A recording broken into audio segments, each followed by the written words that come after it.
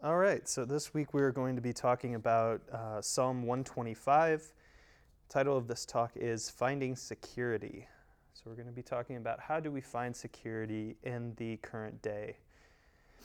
So before we get in, I'm just going to go ahead and read the psalm and then we're going to pray. So, those who trust in the Lord are like Mount Zion, which cannot be shaken, but endures forever. As the mountains surround Jerusalem, so the Lord surrounds his people both now and forevermore. The scepter of the wicked will not remain over the land allotted to the righteous, for then the righteous might use their hands to do evil. Do good, O Lord, to those who are good, to those who are upright in heart. But those who turn to crooked ways, the Lord will banish with the evildoers. Peace be upon Israel. Lord, I thank you for this time. I thank you for this opportunity to study Psalm 125, this great song of ascent. Lord, I just pray that you would be with me and with those who are listening as we study this psalm. Lord, let us grow closer to you through this time. Let us understand things and be encouraged by your word. And let this spur us on as we continue to learn about what it means to live a Christian life and what it means to journey with you through life. Thank you, Father. Let me speak your truth. Amen. All right, so we're going to unpack this psalm in parts. So first we're going to look at verse 3 because that is kind of the prologue, if you will, of this whole psalm. So verse 3 again, the scepter of the wicked will not remain over the land allotted to the righteous, for then the righteous might use their hands to do evil. So the psalmist is saying that the scepter of wicked that is currently over the land, it won't always be over the land of Israel. If it was, the righteous might start doing evil things. But what does the scepter of wickedness mean? As we've studied Psalms, we see a lot of poetic terms, because Psalms are poems. So a scepter is a symbol of a king's rule, or in our day and age, it could be a symbol of political power. It's basically symbolizing who is in charge of the land, who rules the land. And what does the psalmist say about the scepter? He or she says the scepter is a scepter of wickedness. So essentially he's saying that when he is writing the psalm, Israel is being ruled by a wicked government. It could be an Israelite king, it could be a foreign king who has conquered Israel, but they're wicked. So in the historical context, the Israelites that the psalmist was writing about, they're under a wicked rule. And the psalmist is concerned that this wickedness is going to start overwhelming the good people in the land. That if this wicked government were to continue to rule, the righteous would be corrupted by him or by them, the rulers. However, like our lives today, in America, we are faced by also some wickedness. We have our own scepter of wickedness. And there are two big factors that could be seen as parts of this scepter of wickedness. Something called myopia and social conformity. And these two work together to produce a culture that we are dealing with today that is not biblical. So myopia is short-sightedness. And it's a short-sightedness that comes with what we call moral relativism. In our culture today, by and large, we have a culture that produces the thought, produces the belief, promotes the belief that whatever is true is up to the individual. Morality is relative. Some people might say something's good, and that's fine, that's their belief. Some people might say something else is the good thing to do. That's their belief. That's called moral relativism, and that's one of the things that our culture promotes. And with that moral relativism comes short-sightedness. If everything is good to every person, if what is true for you is your truth and what is true for someone else is their truth, a culture built on that, a culture that promotes that, a culture that believes that, long-term will fall. Because that culture has no permanence. It has no rock to hold on to. So that's one cornerstone of our current scepter of wickedness in our culture. The other cornerstone would be what's called social conformity. And social conformity goes hand in hand with moral relativism. Social conformity is the belief that everyone must subscribe to the belief that everything is allowed. So let's unpack that. Everyone must subscribe to the belief that everything is allowed. In other words, although we are told in our culture that your truth is your truth and you can believe what you want, we are also told and held to as a culture the belief that you can't believe anything offensive to the general culture. So everything is allowed. And this has led to our current culture becoming more sensitive to issues. It's led to some, shall we say, over specification of things like political correctness, where people can't take a joke anymore. And this is not speaking to sin in the past that needs to be done away with and is being done away with. This is talking more to the fact that people can't take a joke about themselves anymore. They can't say, oh yeah, that's true. That's something goofy about me, ha ha ha. By and large, our culture has become offended by that. And we look at what is becoming commonplace and widely accepted nowadays, like gay marriage, or the value and the belief that being gay is okay. See, as Christians, we would say that homosexuality is a sin, like any other sin, that people struggle with and need to overcome. But our culture says, no, that's wrong. Homosexuality is something to be celebrated. It's something to identify people. That's just one example of one so-called truth that is promoted by social conformity today. The belief that if you speak out against homosexuality, if you say that homosexuality is a sin, you are a bigot. You are someone who's outdated. You're someone whose beliefs don't matter. So, we are under a scepter of wickedness today. We are under myopia. We are under social conformity. The idea that anything is okay as long as it conforms to our very specific belief.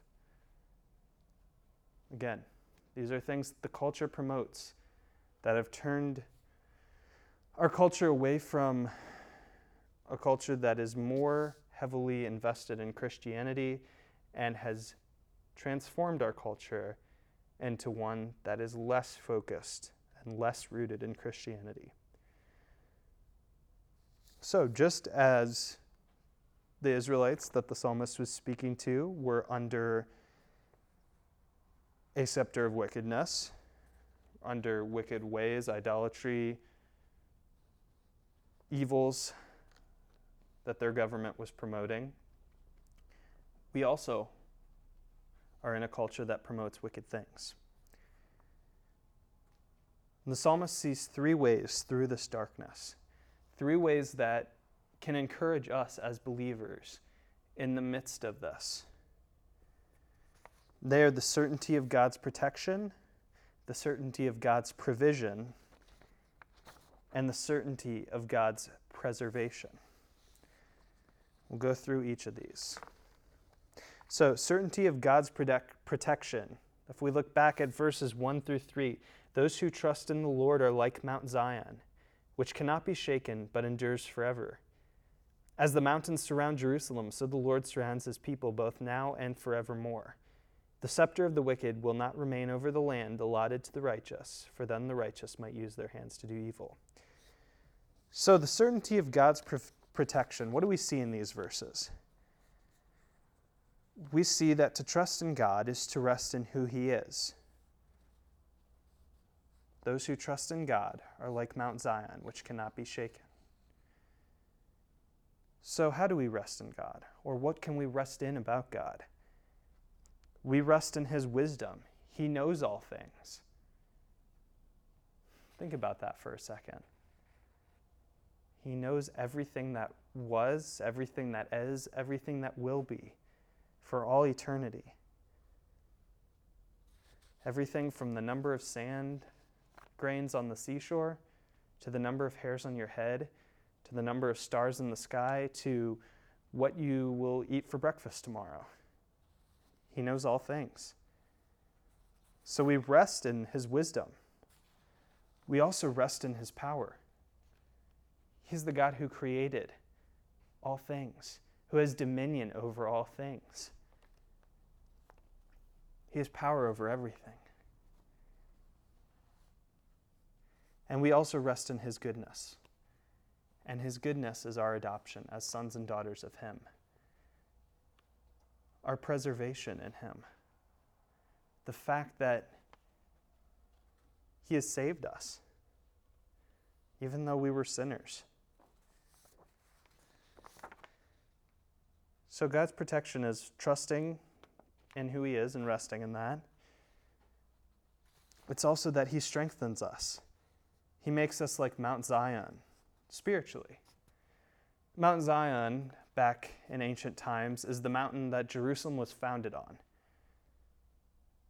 It made Jerusalem a city on a hill, literally, that protected them from enemies. So by saying he strengthens us like Mount Zion, God is saying he's placing us on top of this hill for our protection. He's giving us a solid foundation on which to stand. In God, we are building our house upon solid ground, not on sand. So spiritually, we are like Mount Zion. He is putting our faith, rooting our faith in himself and strengthening it so that nothing can move it. He also surrounds us like a mountain range. So what does that mean? God surrounds us like a mountain range. Well, back in ancient times and all throughout history, mountains have protected people.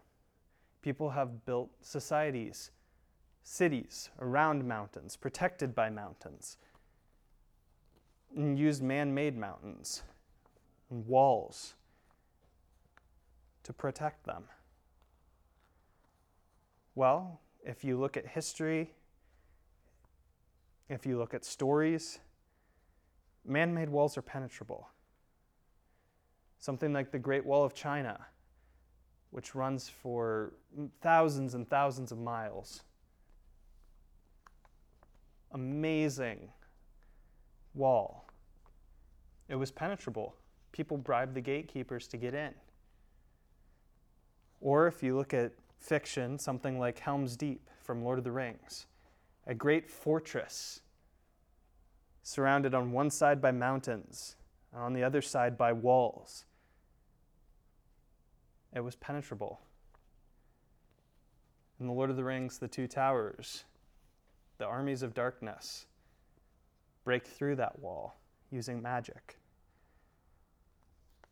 So man-made walls are penetrable, but nothing penetrates God's wall. It is the firm wall that cannot be breached. And he uses that wall to hem us in, to protect us. So nothing's going to get through that wall. We're rooted on Mount Zion. We are built in our faith on spiritual Mount Zion. We are surrounded by God's wall of protection, like a mountain range. Basically, in these two verses, the psalmist is saying that we have such solid protection spiritually as Christians, nothing can break through. So you might be saying, but why then do we suffer under the scepter of wickedness? Why do bad things happen to us? Well, God's promise to strengthen and surround people is not a promise to give us a life of ease. It's not a promise that the Christian life will be easy. Nor does he promise to give us a life free from experiencing the effects of the fall. We live in a sinful world. And though we have been redeemed by Christ, until he comes again and makes the new heavens and the new earth and gives us our perfect bodies, we still are living in a world that sees and experiences the results of sin. And that doesn't change just because we're Christians. Throughout history, we've seen God's true followers suffer.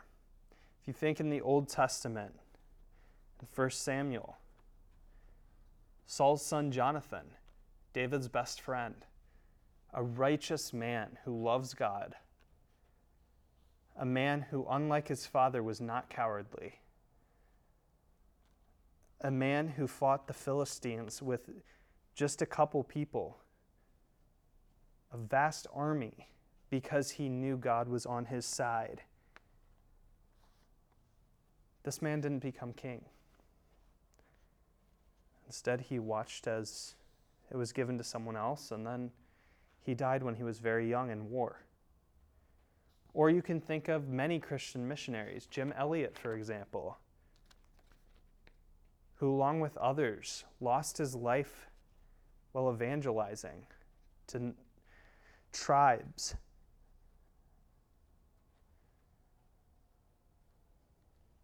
You can look all throughout history.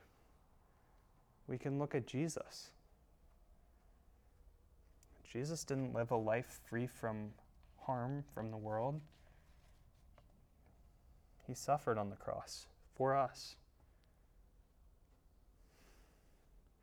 We will not suffer. We will not suffer just because we are Christians. God's protecting us spiritually. He doesn't protect us all the time from physical ailments or from effects of the fall. Deep down, we often also think that obedience to God may deserve a reward.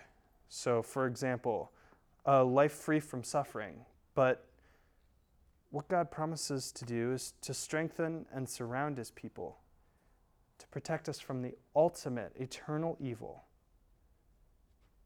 which is being eternally separated from him. That is the ultimate evil that we will not experience as believers, that people, unbelievers, don't think about. The ultimate evil would be eternity apart from God. That is what hell is. In this life, we will be tempted to do evil. But God promises that the scepter of wickedness will not rest on the land. He will limit the impact of wickedness on us and keep us for eternity. So though we might feel the effects of the fall, though we might be under the scepter of wickedness on this earth, that time will pass. And ultimately, He's protecting us for our eternal salvation. So, in verses 1 through 3, we see the certainty of God's protection for us. In verse 4, which says, "Do good, O Lord, to those who are good, to those who are upright in heart," we see the certainty of God's provision. The psalmist says, "Do good, O Lord," asking God to do good to us. What is good? Too often in our culture and in our selfish hearts, we define good as what we want, what makes us happy, instead of what we need and what makes us holy. We define good according to the flesh rather than the welfare of our souls. Again, God doesn't promise to give us lots of money or a nice house or fun vacations. That's not His purpose. God's purpose is to glorify Himself by making us more like Him. So what the psalmist is asking God to accomplish is His purpose, that which is good. And not just to accomplish that purpose, but to accomplish that purpose through us. Do good, those who are upright in heart.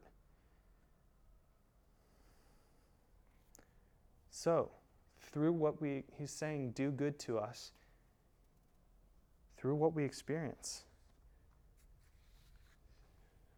through the scepter of wickedness. Oftentimes we don't see suffering as a good thing. And it's not in and of itself. But we can still learn important things from suffering. Suffering can tempt us to become self-preoccupied, only thinking about ourselves, which can lead to whining, complaining, an attitude of woe is me, everyone's out to get me,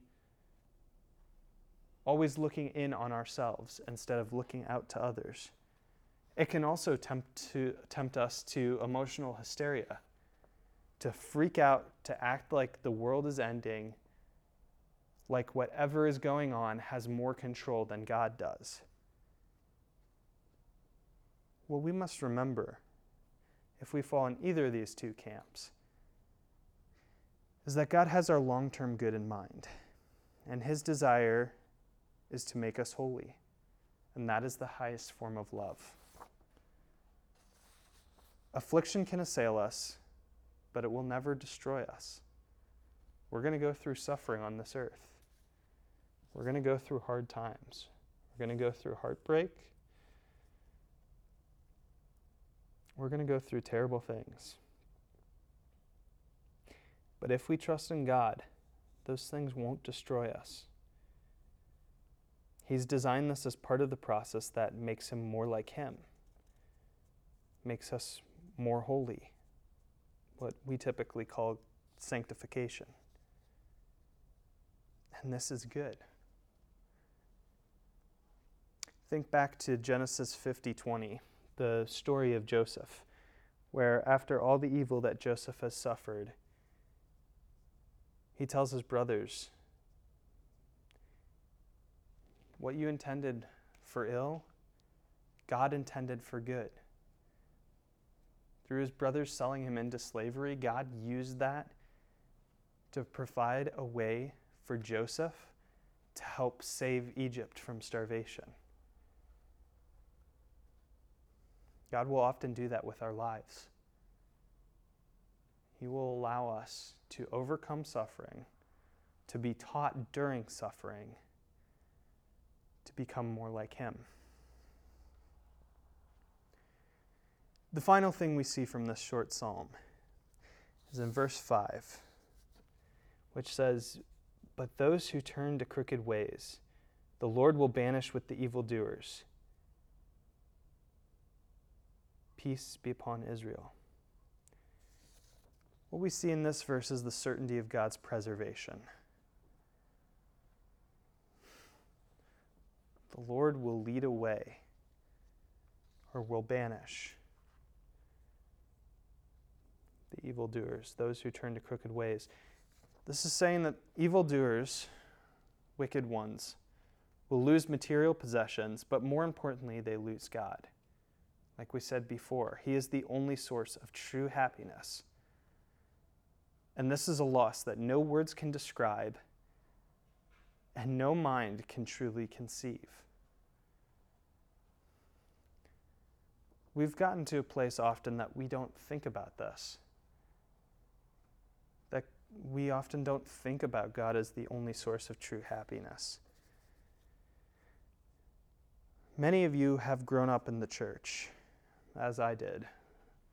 Several of you go to Christian school, as I did. When you're around the truth, when you're around the Bible, when you're hearing about God's goodness, when you're hearing about depravity of man, sin, when you're hearing all the truth that the Bible presents, sometimes we can become so familiar with it, so close to it, that we lose our sense of amazement and we begin to take things for granted. We've become so used to hell that it no longer breaks our hearts. We've heard about salvation so many times it no longer warms our hearts. We've heard about God's love and mercy so much that we're no longer awed and truly thankful to him.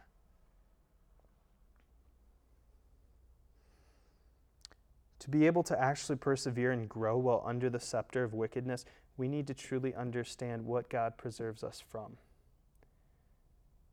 We need to truly come back to how horrible a situation of being eternally banished from God's presence really is.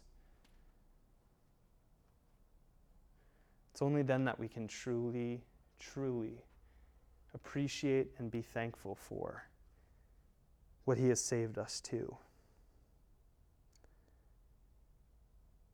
It's often the darkness of night that makes dawn so welcome. It's the awful torment of pain that makes relief so comforting. It's loneliness that makes reunion so sweet. It's easy for us to take good things for granted in this life. I mean, even seeing your friends every day at school or being able to go to school, many of us took for granted. But being away from that for 3 months made us realize just how good those things are. Likewise, it's the prospect of hell that makes heaven and its goodness so overwhelming for us. We can't truly appreciate what God has saved us to if we don't appreciate and understand what he has saved us from.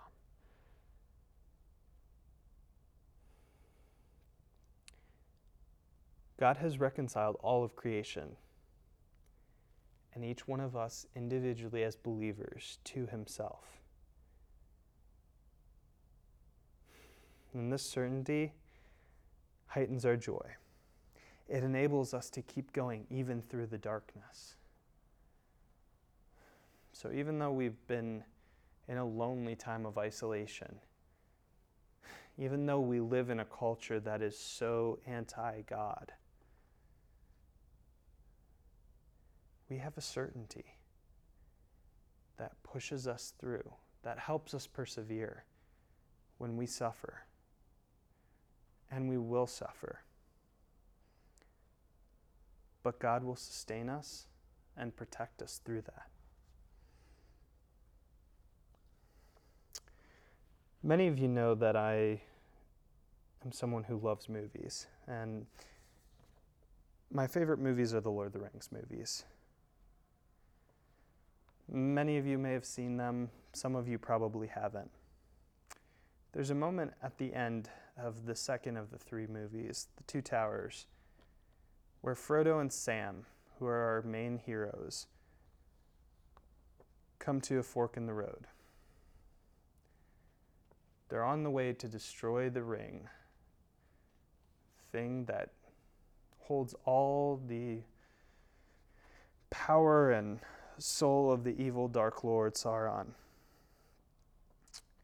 And in this scene, Frodo collapses. He says, I can't do this anymore. I can't continue this journey. And Sam responds with, in my opinion, the most beautiful speech in all of cinema. And this is what Sam says. I know. It's all wrong. By rights, we shouldn't even be here. But we are. It's like in the great stories, Mr. Frodo, the ones that really mattered. Full of darkness and danger they were. And sometimes you didn't want to know the end. Because how could the end be happy? How could the world go back to the way it was when so much bad happened?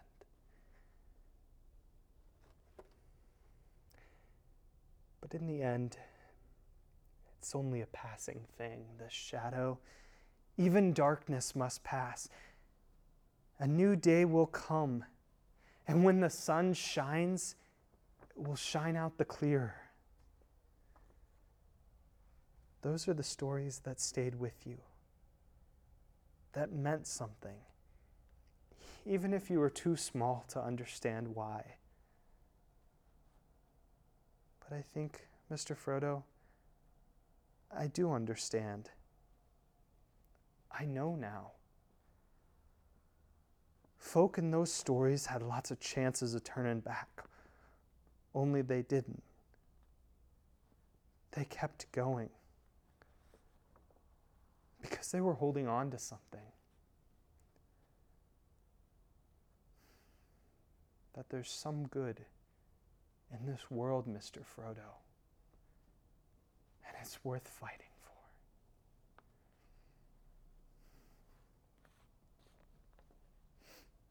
Friends,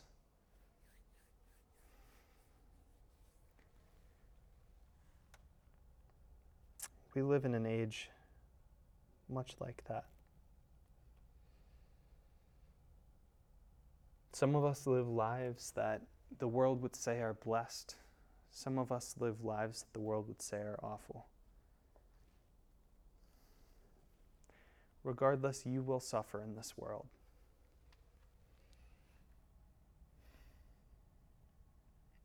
But we must persevere. We must hold on to something.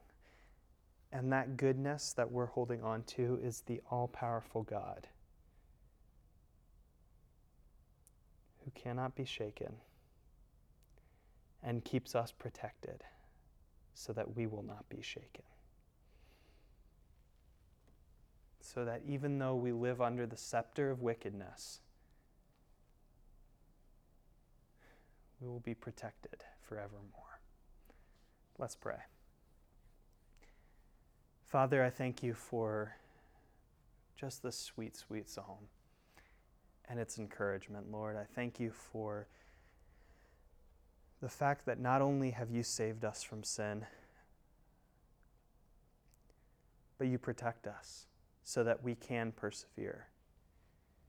And you use things that the world would see only as wicked to help grow us and make us more like you. Father, I pray for each and every person that listens to this, Lord.